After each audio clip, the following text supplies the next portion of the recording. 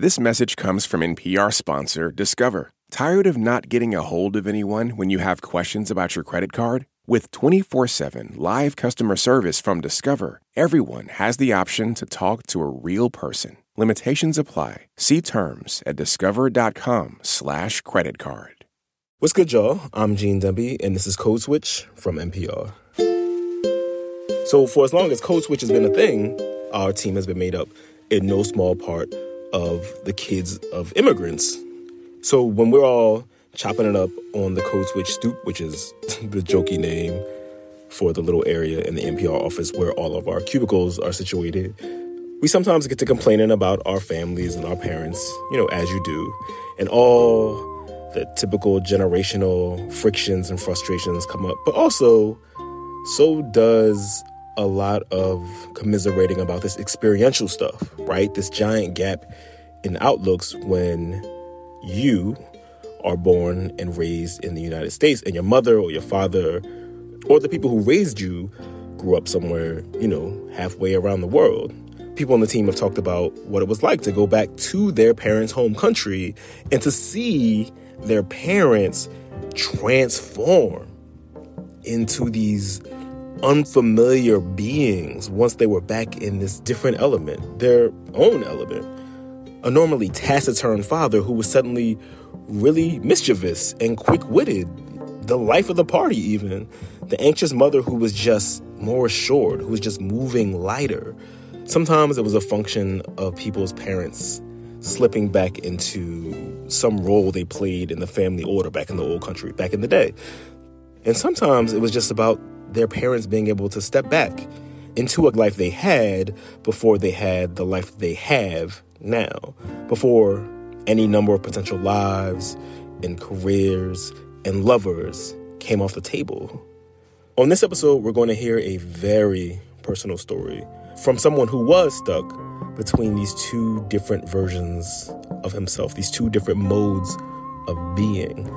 Miguel Macias was an executive producer with our Play Cousins over at Latino USA. He grew up in Spain, but moved to the United States when he was in his 20s. And he spent a lot of his life since toggling back and forth between these two worlds that he inhabited on either side of the Atlantic. In this episode, which originally ran on Latino USA, Miguel gets very honest about his hopes, his regrets, his debilitating depression, and what you lose when you choose the freedom of not putting down stakes anywhere.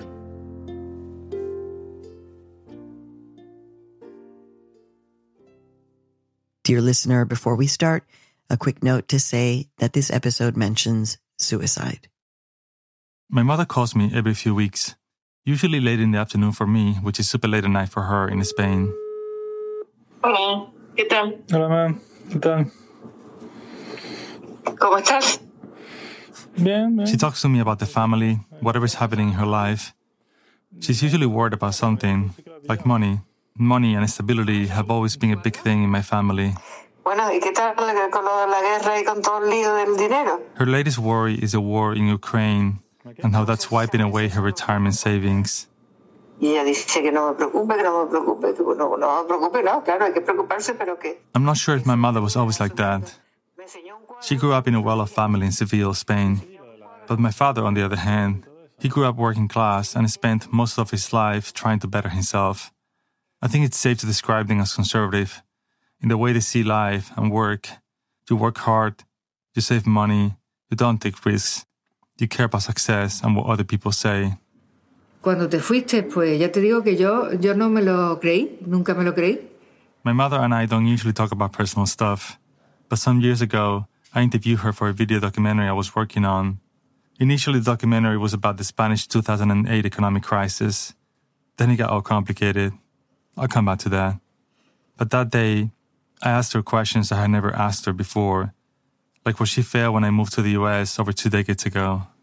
Yo creo que ninguna madre o ningún familiar, ninguna persona piensa que su hijo se va a ir para siempre. She says she never quite believed that I had left, that no one ever thinks that their son is not going to come back when they leave, that it was hard for her. She says she even feels like crying just talking about it decades later. Y no se me apetece porque lo pasé muy mal. Me entra ganas de llorar. Cuando me acuerdo, porque el día que te fuiste, además... The day I left, she got the time of the bus from Seville to Madrid wrong. I was flying out of Madrid to JFK in New York City. No me pude despedir de ti. My mother showed up at the bus station where my friends had gathered to say goodbye with a container of a Spanish jamón, but my bus had just left. Y fue para mí un palo muy grande. It was a blow for her. I had no idea she could remember that day. I barely remember that day. But then again, I forget so many things. I seem to erase memories after a while so they don't hurt. I was 25 back then. I'm 46 now. Ahora, pues, yo lo que siento es que prácticamente, pues, tan patria y tan país es España y Sevilla para ti que Estados Unidos. Today, my mother feels that the United States is as much my homeland as Spain and Seville. And hearing this makes me feel like maybe, to a certain extent, she understands what I've been going through. There are two kinds of immigrants. Heck, there are probably 500 kinds of immigrants. But let's just say for now that there are two kinds. The ones who don't look back, and the ones who spend their lives looking back. I've done a bit of both. I've ordered flamenco CDs from Brooklyn. I've held on to my friendships in Spain for decades. I've had to relearn how to dance sevillanas. I've bought a house in Los Angeles. I learned how to drive in New York. I've seen Prince in Vegas, Fito Páez in New York, Bumburi in LA. I've worked myself to the ground day after day. I've felt at home in Brooklyn. I've come back home for Christmas to Spain every single year. And through the years, through the decades, I've asked myself time after time, where should I be? What version of myself is more true, more real? What is it that matters to me the most? What makes me happy? Should I stop looking back? Or should I simply go back to where I'm from, once and for all? From Futuro Media and PRX, it's Latino USA. I'm Maria Hinojosa. Today, an exploration of one person's migration story and the endless search for happiness.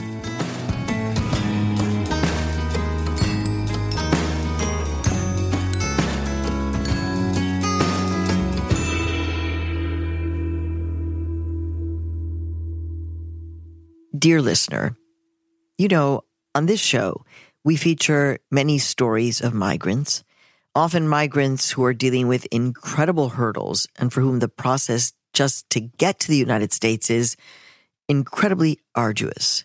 But even in the best of circumstances, migration can take a toll. Today, we're welcoming back the former senior producer of Latino USA, Miguel Macias. And he's going to take it away for today's episode with a very special story, the story of a lifetime, or as he calls it, limbo. La verdad es que me está dando todo el sol en la cara. No sé si eso es malo. This story starts in 2012. That's the year I started taping interviews with my friends in Spain. The 2008 economic crisis was 4 years in and not going away anytime soon. I saw many of my friends give up on their dreams of a more fulfilling life as I watched from the outside. So we talked for hours and hours about the crisis, politics, society, Spain, our generation. Vivo aquí en Sevilla, me dedico a muchas cosas. My generation was born around the time Franco, the Spanish dictator, died. We grew up under a new democracy full of promise that things would be better for us, better than for our parents, not just politically but also economically. But the crisis took away that promise. By then, I had been in the US for more than a decade. I had a stable job as a professor teaching radio production at Brooklyn College in New York City. And at that moment, when so many of my friends were basically drowning, I felt lucky to live somewhere else, to have some stability. Y a decir, tío, me estaré tirando mi vida, ¿no? Estaré arruinándome intelectualmente, ¿no? That's my friend, Pablo, an architect. Studying architecture in Spain seemed like a good idea for a while for my generation, when construction was booming, until it wasn't, until the crisis devastated the sector. Work started to dry up progressively until there was no work for Pablo. He was unemployed for years. Y empiezas a plantearte que no tienes nada, que ya tienes 40 años y que no tienes nada. He went into a dark place, thinking that at 40 years old, he had nothing to show for his life. Que no sabes muy bien qué es lo que va a pasar contigo, ¿no? Cuando tengas 20 años más. Wondering what could happen to him in 20 years. Empiezas a dudar de ti mismo, de tus propias capacidades. He started doubting himself. Everything you expect to feel when you're unemployed for a long time, he knew these feelings were coming, and he still suffered from them. Todo eso ha pasado. A mí me ha pasado. Yo creo que esto nos ha impactado de lleno y vamos a ser probablemente la generación más mal parada. Hay gente que tiene una casa, que tiene 3 hijos y que no tienen trabajo. Hay una cosa fundamental que se está perdiendo, que es la confianza. As I listened to my friends talking about a system that felt like it was falling apart, I told myself, why would there be a place for me in this society? And they told me too, in no uncertain terms, Miguel, don't come back to Spain now. It's horrible here. So for me, at that moment, the crisis took away a different kind of promise. My dream to go back to Spain one day. Y aquí ya nada más que nos falta sacar las armas y yo las voy a sacar. Como lleva mi familia en la calle. Esperemos que no, se vaya todo al carajo porque nos vamos todos al carajo.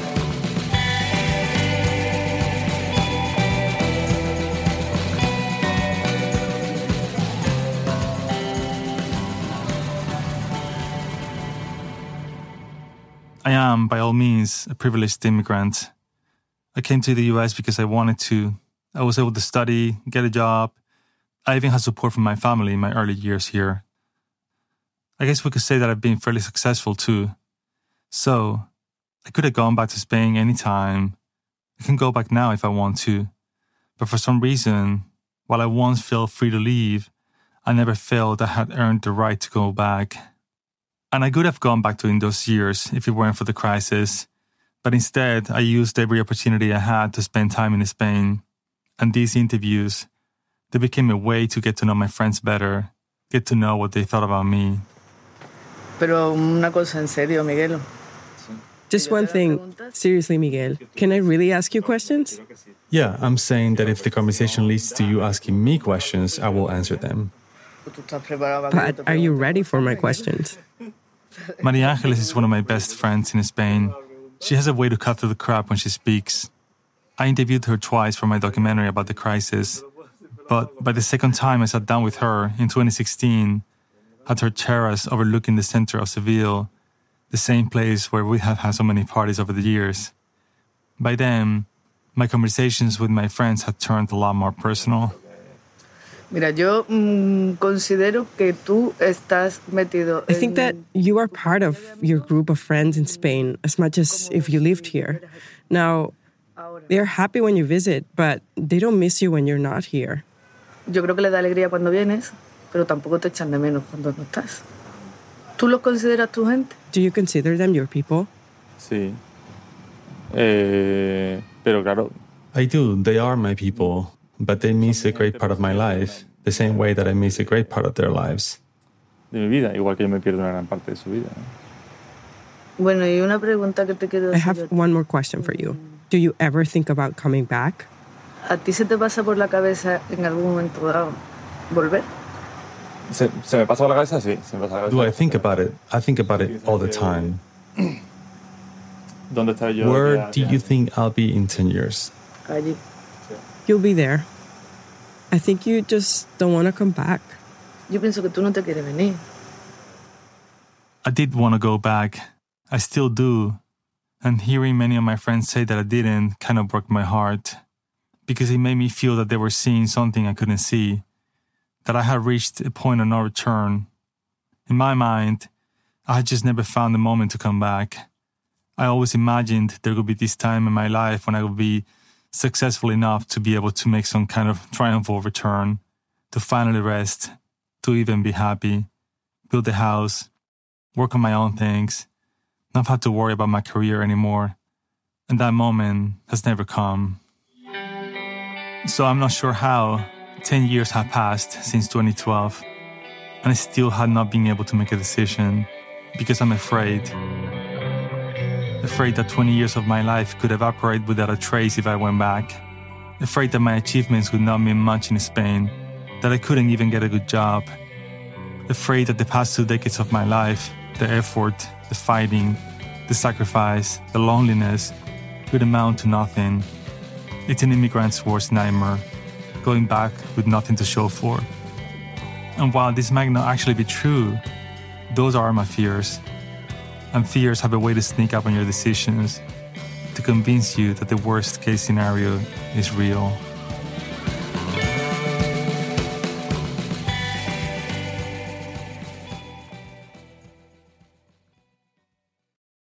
This message comes from NPR sponsor Squarespace. Kickstart or update written content on any website, product description, or email with Squarespace AI, generating instant, personalized results that know and show your brand identity. Explain what your site is about, choose your tone, and enter what you need to get short or long-form text. No matter the placement, Squarespace AI makes it easier to go live, stand out, and succeed online. Use code CODESWITCH to save 10% off your first purchase of a website or domain. This message comes from NPR sponsor Osea. Meet their body care breakthrough hyaluronic body serum for 24 hours of hydration. Treat your skin to clean, vegan skincare from Osea. Get 10% off your first order with code SUMMER at OseaMalibu.com. This message comes from NPR sponsor FX, presenting Clipped, the scandalous story of the 2014 Clippers owner's racist remarks captured on tape and heard around the world. The series charts the tape's impact on a dysfunctional basketball organization striving to win against their reputation as the most cursed team in the league. Starring Lawrence Fishburne, Jackie Weaver, Cleopatra Coleman, and Ed O'Neill, FX's Clipped, streaming June 4th, only on Hulu. Why is everyone so obsessed with traditional wives or trad wives on social media? This week, we're talking about the viral videos of women making marshmallows and mozzarella from scratch, and how behind the sheen of calm kitchens and cute fits, there's some interesting pessimism about our modern world. And that's worth digging into. Next time on It's Been a Minute from NPR. The first time I ever visited the US, long before I moved, was in 1991, when I was 15 years old. My father was obsessed with the need to speak English to succeed in life. He was also obsessed with succeeding in life. So my parents signed me up to one of those summer programs where you spend a couple of months with an American family. I spent a few summers over the years with Peg and Mick, my host family in the US, who made me feel at home in Delaware. I kept coming back. I guess I liked it there. I don't really remember, but Lourdes, who was my girlfriend at the time, she does. ¿Tú te acuerdas cuando tú ibas a ver a Peg y Mike al principio de jovencito? Tú has tenido siempre una conexión especial con la cultura norteamericana. She remembers me connecting with the US when I was young. She even still has handwritten letters that I sent her during those summers. I would tell her about everything that I observed with bright eyes. Cuando tú venías y las cartas, bueno, yo tengo todas tus cartas guardadas, que lo sepas. Tú me contabas todo lo que vivías en la vida de ellos y en su entorno con ojos brillantes. Sí, sí, sí. I remember the night before I visited the US for the first time. I have this image of walking into my room and seeing a bottle of scotch and a box of condoms on my table. It took me a few seconds to understand that my parents had found them where they were hiding in my room. I was 15 years old, and I was a difficult teenager, but that didn't keep me from getting straight A's in high school. My mother, who's a psychologist, took me into her home office to talk to me about the obvious risks of drinking and having sex at that age. All I could think about was the fact that the next morning, I had a ticket to jump on a plane and travel to Delaware. That was my first summer in the US. Many followed in the 90s. So when I decided that I wanted to go live somewhere else, the United States seemed like the logical place for me to go. In January 2001, I packed a suitcase, got a job as a waiter in the West Village, and I started to count the years. 5, 10, 15, 20, almost half of my life at this point. My initial goal was not necessarily to stay in New York permanently. I wanted to study radio production for a year, maybe 2. I enrolled in a master's program, I got a student visa, and I started working as a teaching assistant at Brooklyn College. I thought I was going to go back to Spain with my fancy title and score a great job. I had to spend a bunch of time in Spain after college working in bars and clubs, playing guitar in a rock band, just being young. So when I moved to New York at 25 years old, I was ready to accomplish things. Tiempo se nos acabó sin pasar de largo otra vez. For a few years, I just put my head down to study and work at all times, except for when I went back to Spain for the summer or for Christmas. I remember having the feeling during those years that I had started running at all times, and that I was never going to stop. You were so busy during that time, even before you began school. I remember you were always very busy. You were working a lot of hours. Irene was a professor of mine in grad school. She met me just a few weeks after I arrived in New York in 2001. She's been a patient mentor, even though I've disappointed her a few times throughout the years with my decisions. Do you remember how you felt then? I think that when I was a student, I was very excited about my potential, you know. At the time, I thought that I may have a lot of talent, and I was very excited about what I could accomplish. And I was convinced that I was going to achieve great things, basically. I worked with Irene on my master's thesis project. It was a long audio experimental documentary about romantic love called Chasing Love. It was really important to me. I thought I was going to win all the awards or something.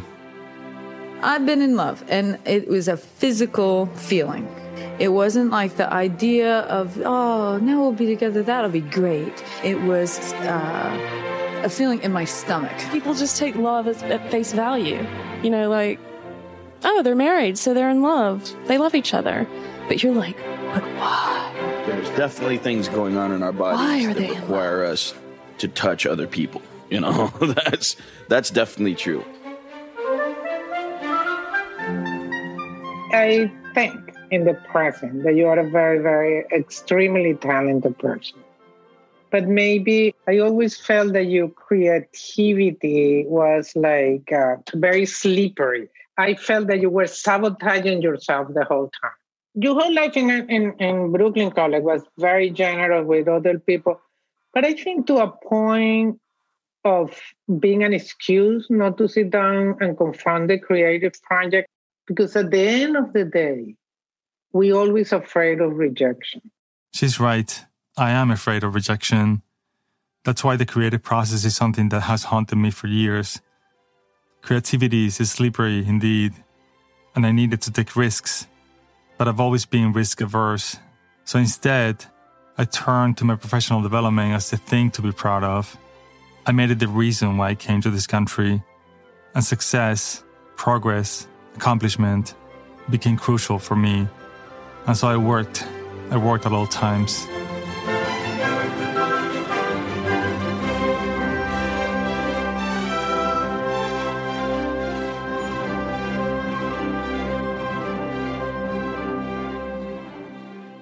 In 2004, after graduating from Brooklyn College, I was offered a job in public radio, and I couldn't turn it down.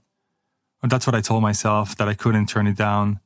There could surely be another chances to go back to Spain. Funny how I keep telling myself the same thing decades later. Then, not long after I started my job as a radio producer, I met Julia. Her name is not actually Julia, but we'll call her that.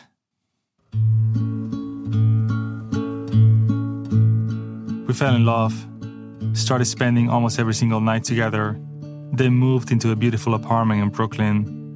We got married. Julia brought along perhaps the happiest moments of my life in the US. I felt I was growing roots. I loved the life that we had. We eloped, went to Montauk for our honeymoon. We were a team and we could do anything we wanted. So we picked up and moved to LA. Julia taught me so many of the things I know about this country. As an immigrant, I've always been wary about assimilating. But with Julia, I actually understood so many things. Politics, culture. She made me a football fan. We'd go to the bars on Sundays, eat wings, drink beer, and cheer for the Steelers. Went to Dodger Stadium quite a few times to see Manny Ramirez at bat, Broxton, closing games. I once cooked a rabbit paella for a bunch of friends in the amazing yard that we had. I felt like I was growing up. That was the time when I was the farthest away from Seville, both literally and in spirit. But I would still go back for Christmas every year.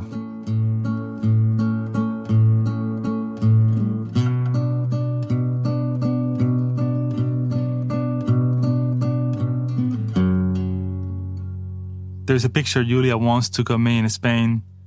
I'm laughing, my head tilted back, while hanging out with friends on a sunny Friday afternoon. One day, while looking at that picture, Julia said something I will never forget. When you're in Spain, you're like a different person. Even the way you laugh is different.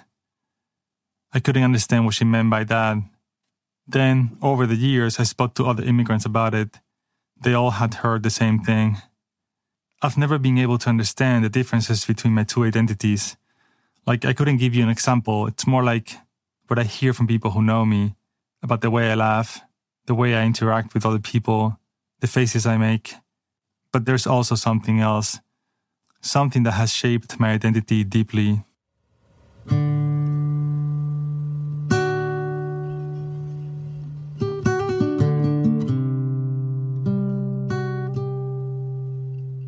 So how do you think about the meaning of life then? I mean, No, you're not going to ask me that question. Yes. I mean, that's ridiculous. That can't be the first question. Are you crazy? That's my good friend, Gisele. She immigrated from Brazil decades ago. She's one of my closest friends in Brooklyn, and she has seen me navigate all the changes in my life. Ultimately, I think it's about daily survival, but it's also about the love and the connection you make with people.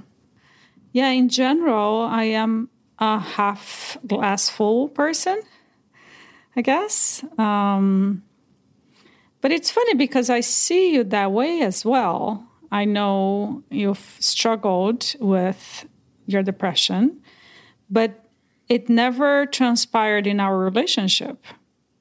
I know that happens in your life because you tell me, but it's not something I experience. And my interactions with you, I see you as a happy person.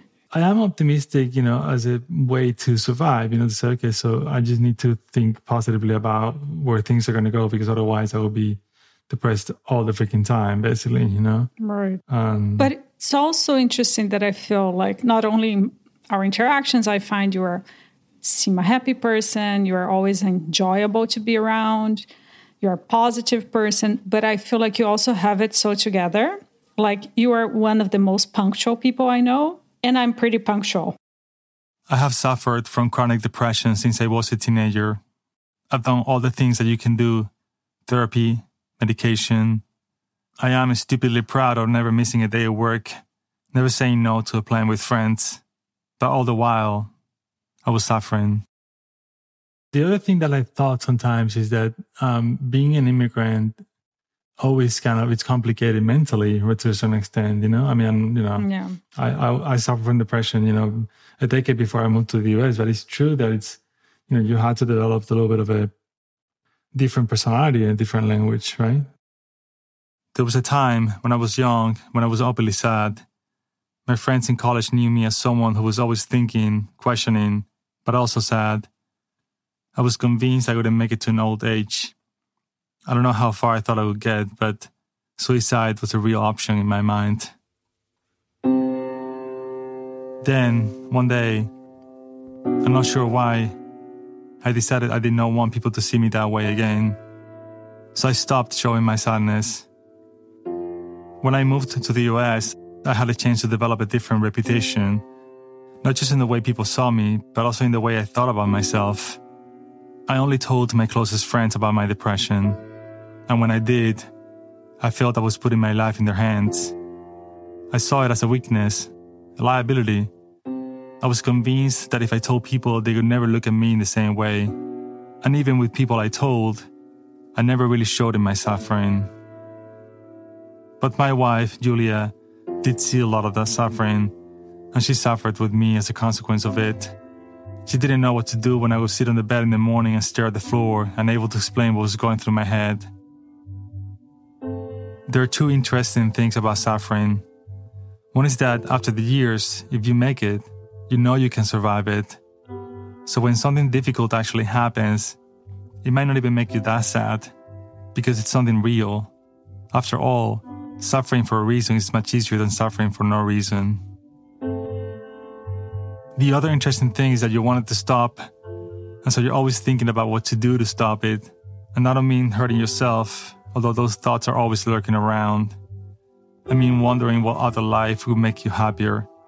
A different job, a different city, buying something, selling something, meeting someone, breaking up with someone.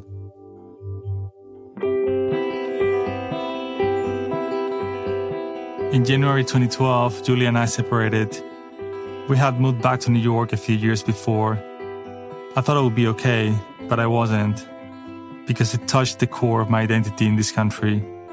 I felt uprooted, out of place, lost. I moved into a room in Prospect Heights, sharing an apartment with 2 young women, medical students.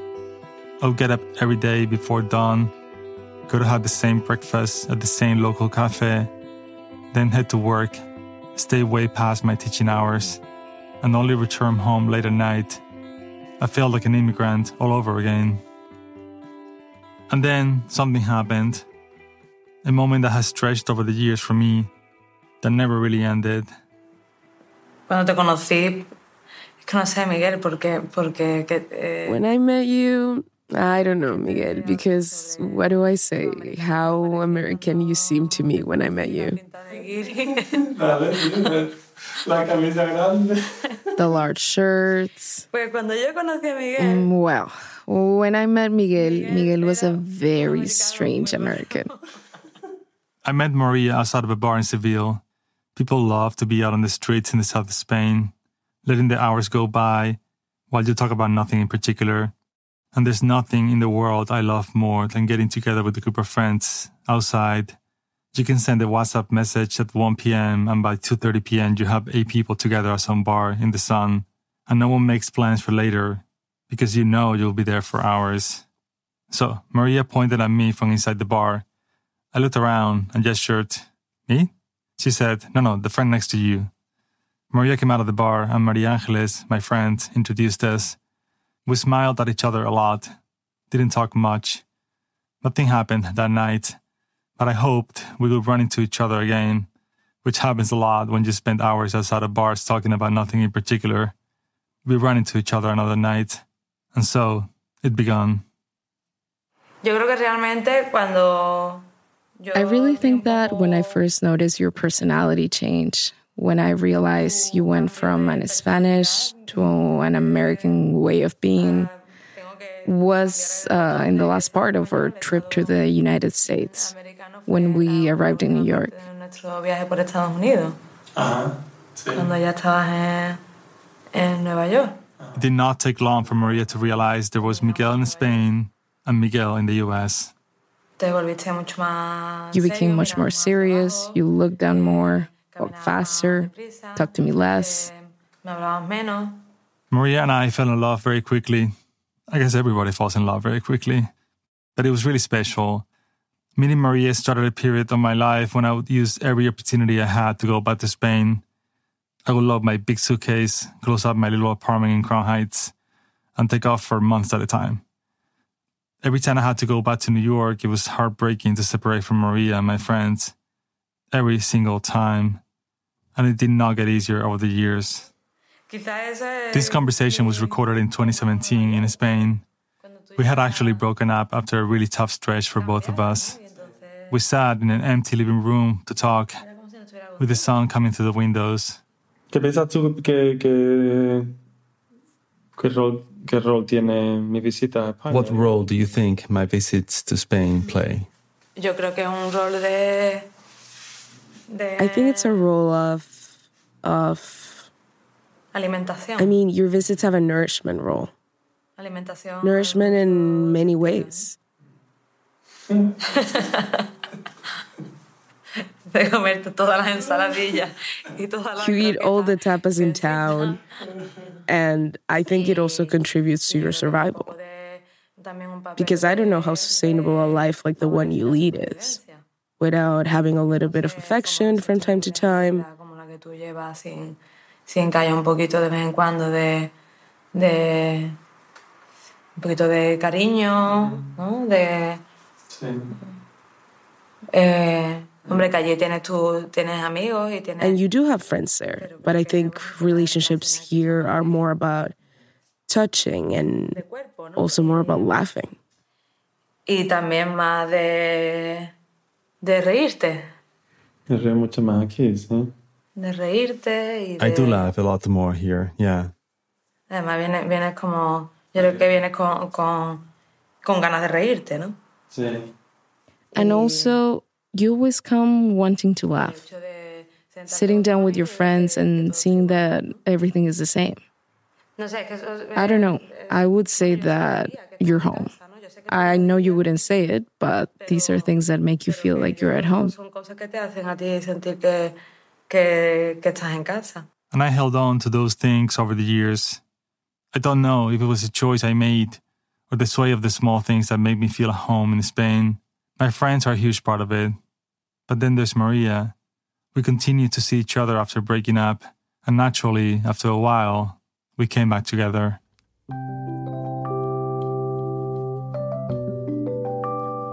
During that time, one of those days, walking down the street in Spain, Maria asked me what I thought love was. And I told her something like, it is full trust. It is caring, understanding, support, really knowing each other. More or less what you and I have. And out of the corner of my eye, I saw her hold back her tears. Another day, when I had just arrived from the US, she hugged me on the subway and told me, it's just that life's better when we're together. And I stayed there, hugging her, silent, so that she could not see that I was holding back tears.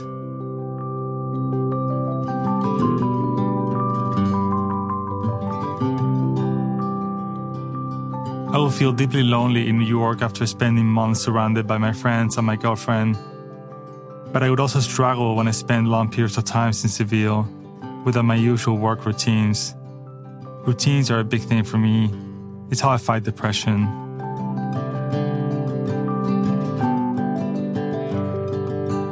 A few years later, I got tenure at Brooklyn College. Yet one more reason not to give up everything I had accomplished. But I kept recording interviews with my friends in Spain. Yo que sé, Miguel, que yo te veo como español y tal y cual, pues sí, claro que sí, evidentemente. O sea, yo no conozco a nadie que estando en el extranjero, tenga la relación que tiene con sus amigos. I also taped hours and hours of me just hanging out with my friends. Tape that I stored on a hard drive. Tape that I hadn't looked at much. The past 10 years of my life in video. As if I was trying to hold on to those moments. As if they were not happening unless I was taping them.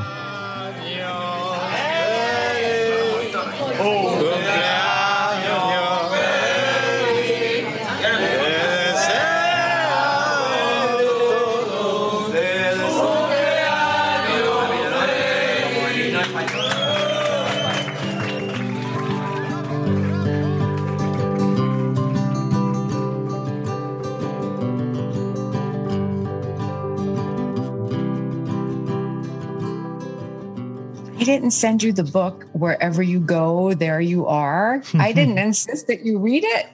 I didn't read it, no. Wherever you go, there you are. Tell me. Oh, we have to, wherever you go, there you are. It's a famous book about exactly that, that there is no better place. Lisa is a dear friend from my LA years. We were really close back then. Now we talk less often. But I still consider her one of my closest friends in the US. We talked about this notion that your problems travel with you. I don't think it's untrue that somebody can be happier in a certain environment than in another. I don't think that that's untrue. But I think at the core, simply relocating doesn't erase whatever fundamental issues or needs or demons or angels or whatever in us. I now know that depression came with me when I moved to the US. Even when I tried to hide it, to deny it, to pretend it didn't exist. And I am terrified now that depression will chase me back to Spain in full force if I moved back. Right. I mean, and my fear is that nothing will get rid of those demons. So on one hand, I have this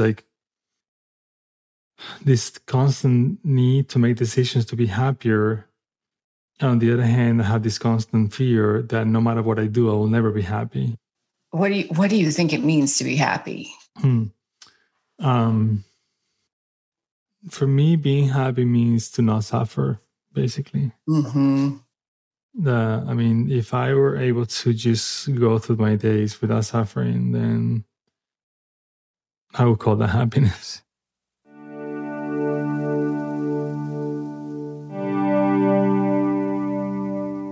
Sometimes I forget that I'm depressed.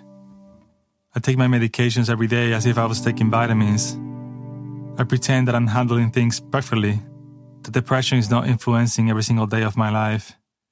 And every day when I get up, I check on myself for a minute to see where my mind is. Am I going to be able to cruise through this morning? Or is it going to be a battle? I've wondered many times if the process of migration, the process of uprooting yourself, developing a different personality in a different language, might be the worst possible combination for people who suffer from depression. Migrating, just like depression, is not a single event. Happens every day when you get up. Happens every time you meet someone and they notice your accent.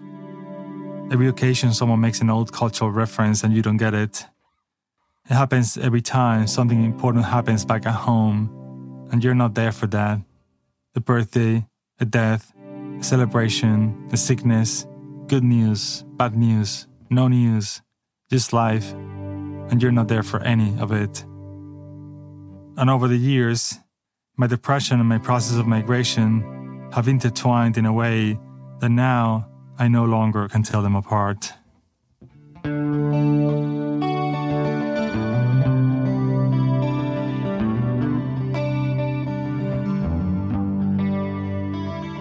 The pandemic caught me in Brooklyn in 2020.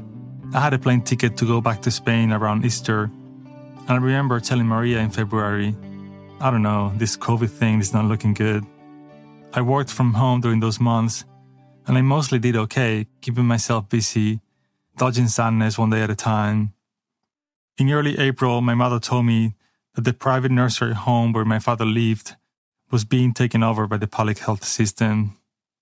A few days later, she called me to let me know that my father had tested positive. We laughed it off. My father has survived a devastating stroke, decades of living under the risk of dying from another stroke any day. COVID could do nothing to him. I have never liked to talk about my father. I was 12 when he had the stroke. I only have scattered memories from that time, but I was never able to bury the image of him trying to smile at me when I walked into the hospital room days after. My sister, Beatrice, was 2 years older than me. I don't remember very much. I just remember the shock of seeing him like that. I think my mom said, "You're gonna recover." She talked to him in a very tender way, and she said, "You're gonna recover, aren't you?" He did not recover. He became disabled, fought hard to get better, and he was relentless, the way he had worked relentlessly all his life. But ultimately, he never got much better. Patrice and I had never thought about this until this past Christmas Day. I felt you separated from, I don't know if the family or me, but I remember before that we were relatively united, you and I, as children. And I don't know if that was a turning point, kind of afterwards interpreted that it was too hard for you. So you kind of got away from the whole family, and part of the family was me. But I also felt bad because I also was a child. So I felt I was left alone. As I went into my teenage years, I wasn't just far away from my family. I was also having fights with them all the time. My father needed a lot of care, and I didn't help. It all fell on my sister and my mother. And I was very clear of the fact that I would talk about him as a agujero negro. Beatrice calls him an agujero negro, a black hole of energy and care. Even when she took him on big trips to Russia, to New York, just to please him, he could not be grateful. I went there saying, this is just for him, so I'm going to do whatever he wants. And it was very obvious that he couldn't be good. And I would say, do you want to do A or B? And he would say B. And then he would just be angry at me because we did B and shouting at me. And in that trip, it was, for me, it was very obvious. That was something I had been seeing all along my life. It was toxic in some way, but in that trip, that was obvious. I barely remember anything about my father before he had the stroke. My mother always tells me that I was really close to him, that I would go everywhere with my father. But I've wondered many times if he ever had the capacity to enjoy life. He was old-fashioned, obsessed with work and productivity. Everything he did had to have a purpose. Even dancing Sevillanas was a project for him. My mother told me once about a summer when he got to the family's house near the beach for a long vacation. He sat on the stairs and said something like, "And what am I going to do here with all this time?" He would go on long bike rides, and I would come along. He would buy lots of sardines and grill them at home. I didn't like sardines back then. I love them now. But my relationship with him after the stroke could not have been worse. I thought he was mean, ungrateful, controlling. Yeah, I remember you couldn't look at him at the face. When we were having lunch as teenagers, very young, here in this table, it was always tense when we were together. But I remember specifically, you like this, you're looking at the table. And I've interpreted it that, I don't know, if you couldn't just accept that he had gone, that you felt abandoned in some way by him. So, the one thing that I've talked about in therapy many times, but, I don't know if there's any conclusion, but, the fact that for all extents and purposes, Dad died basically when he got sick. Yeah. My father wasn't much older than I am now when he had the stroke. I cannot imagine what it was like for him and my mother. And for me, I simply never came to terms with what happened. The father who took me everywhere became forever disconnected from this other person who I never learned to love. Those are the years when I started going to the US during the summer. The United States became my escape. And in Spain, I found refuge in my friends. They became my lifeline. It was also obvious that you were a different person when you were with your friends. As if you had anesthesia when you were at home, but then I would see yourself with your friends, and you were totally different. And you were very loved. Yeah.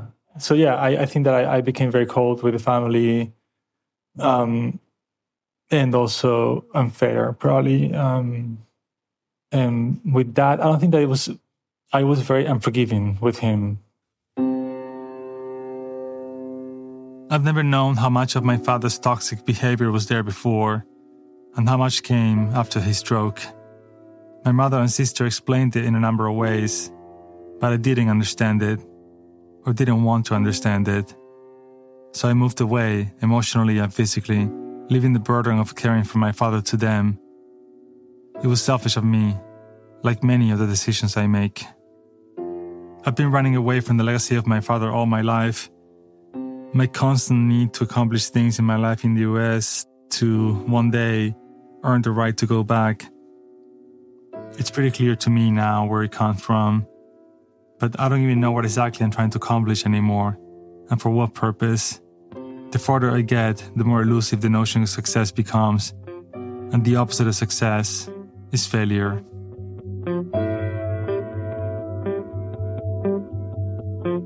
On April 9th, 2020, my mother called me to give me the news.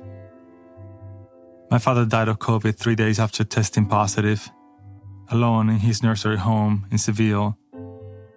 I cried on the phone, took the rest of the day off, went back to work the next morning. After all, suffering for a reason is much easier than suffering for no reason.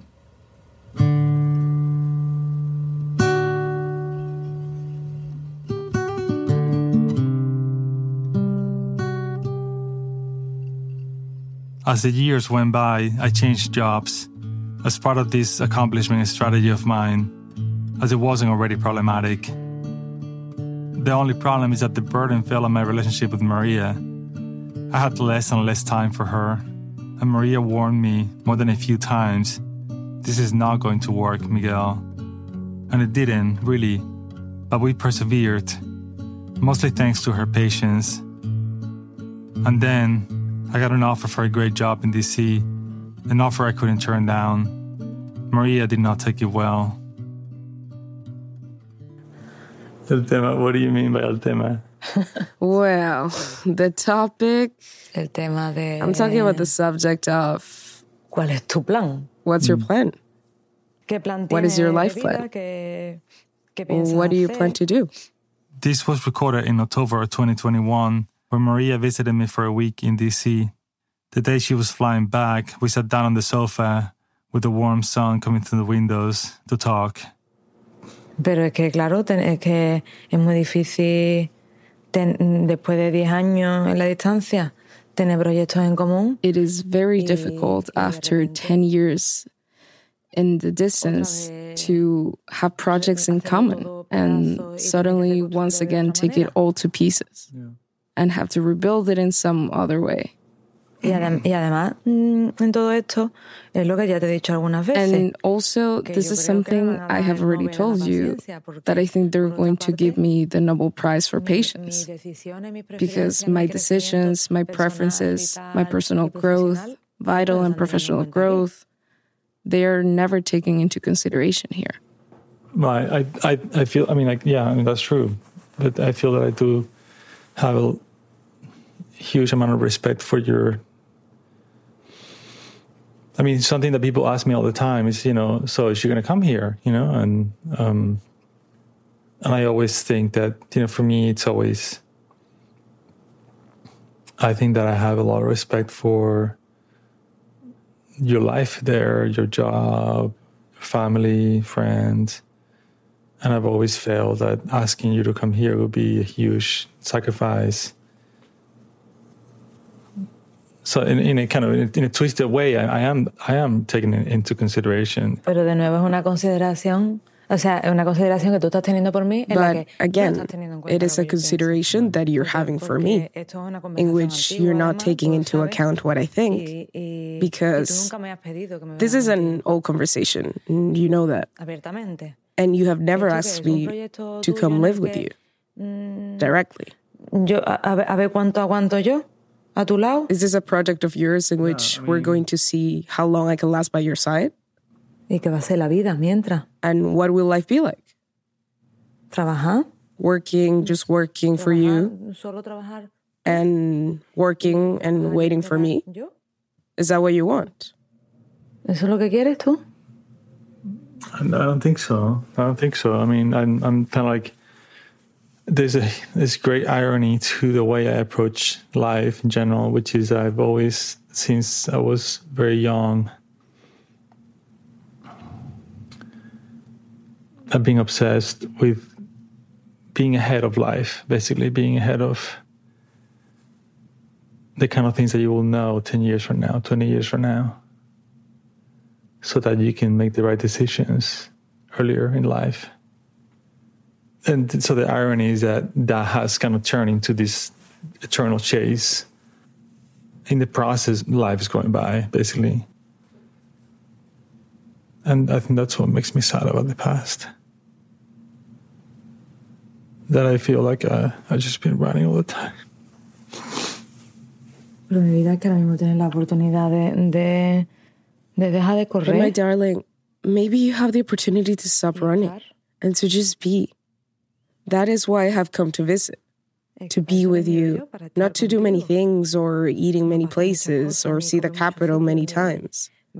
I have come to be with you and spend time with you. Yo he venido para estar contigo y pasar un tiempo contigo. ¿Qué es la única cosa que yo he decidido? Intentar pasar tiempo contigo siempre que tenía la oportunidad. Which is the only thing I have decided. Try to spend time with you when I've had the chance. Siempre que me has dejado. When you have allowed me to. Hearing this broke my heart. It breaks my heart every single time I hear it. I've wondered many times what kind of person I am, if I am capable of hurting and disappointing people I love. I've made some mistakes in my life, sometimes mistakes to rectify previous mistakes. I've dragged Maria in the process. I'm desperately hoping that those mistakes somehow amount to the right final outcome, to one correct final decision. But maybe, lately, things are beginning to change. Recently, a friend of mine sent me a message. She's also an immigrant to the US. She also struggles with depression. She was holding back tears while talking to me about the same things I've been struggling with. Where is our place in the world? Why are we putting ourselves through all this suffering, going back and forth? And the only advice that I could give her is, try to decide what you want to be in the future. And even if you don't know when that will happen, even if you continue to wonder what version of yourself is more real, at least you'll know that you made a decision. And at that moment, I realized that I had made a decision.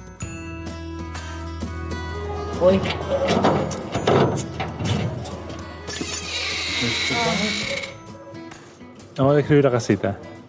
Es muy fea. Es muy fea, pero ¿por qué la vamos a destruir, no? Sí. ¿Cuántas plantas tenés? Vamos a tener 3 plantas. I bought an old house in Seville to tear it down and build a beautiful home where we can live and be happy together. This past Valentine's Day, I sent flowers to Maria's job. Not the kind of thing I've ever done. I also asked her to marry me on her birthday while getting lunch with some good friends in Seville in the sun. What else could I ask for? Pero también tenemos balconcitos múltiples. Recently, we visited the old house to talk about what the new house will look like when it's built. En la siguiente planta también habría patio, pero ahí es donde va el balconcito. Sí. Y cuando te haya construido la casita me vengo. No sé dónde creerlo. No se lo cree nadie. I'm not surprised she's skeptical when I tell her that I will come back to Spain for good when the house is finished. My time is ticking away. But I finally know where my place in the world is. And even though I don't have a set date or a one-way plane ticket, I know I will come back to Spain to live with Maria, to finally rest, to even be happy, to live for the things that matter.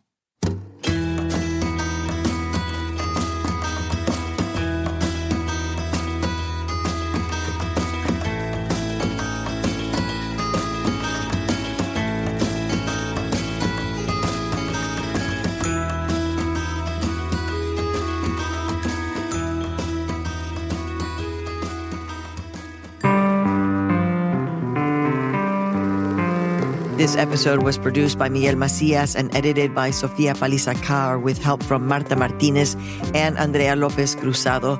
It was mixed by Stephanie LeBeau and Julia Caruso. The Latino USA team includes Daisy Contreras, Mike Sargent, Julieta Martinelli, Victoria Estrada, Reynaldo Leaños Jr., Alejandra Salazar, Patricia Zulbarán, and Julia Rocha, with help from Raúl Pérez. Our editorial director is Julio Ricardo Varela. Our associate engineers are Gabriela Baez and JJ Karubin. Our marketing manager is Luis Luna. Special thanks to Yorch for the music for this episode, and thanks also to Adriana Tapia. Our theme music was composed by Zenia Rubinos. I'm your host and executive producer, Maria Hinojosa. Join us again on our next episode. And in the meantime, remember, no te vayas. Cuídate. Ciao. Bye. Pro-Palestinian protests have popped up on college campuses across the country. But from the eyes of students, what are we missing? From the outside, these protests are painted as really violent when that couldn't be further from the truth. I'm Brittany Luce, host of NPR's It's Been a Minute, and I'm inviting you to hear from student journalists who see what the rest of us cannot. On It's Been a Minute from NPR. Drake and Kendrick Lamar have been lobbing some serious accusations at each other. You've probably heard the diss tracks and wondered, what's just a low blow and what's actually criminal? I'm Brittany Luce, host of It's Been a Minute from NPR, and I'm getting into what's art and what's worthy of criminal investigation, and who those accusations hurt the most. On It's Been a Minute from NPR. What does it sound like to record an album inside a jail? On the documentary podcast Track Change, you'll hear 4 men make music inside Richmond City Jail and hear how they're trying to break free from a cycle of addiction and incarceration. Been so long since I've been free. Listen to Track Change from Narratively and VPM, part of the NPR network.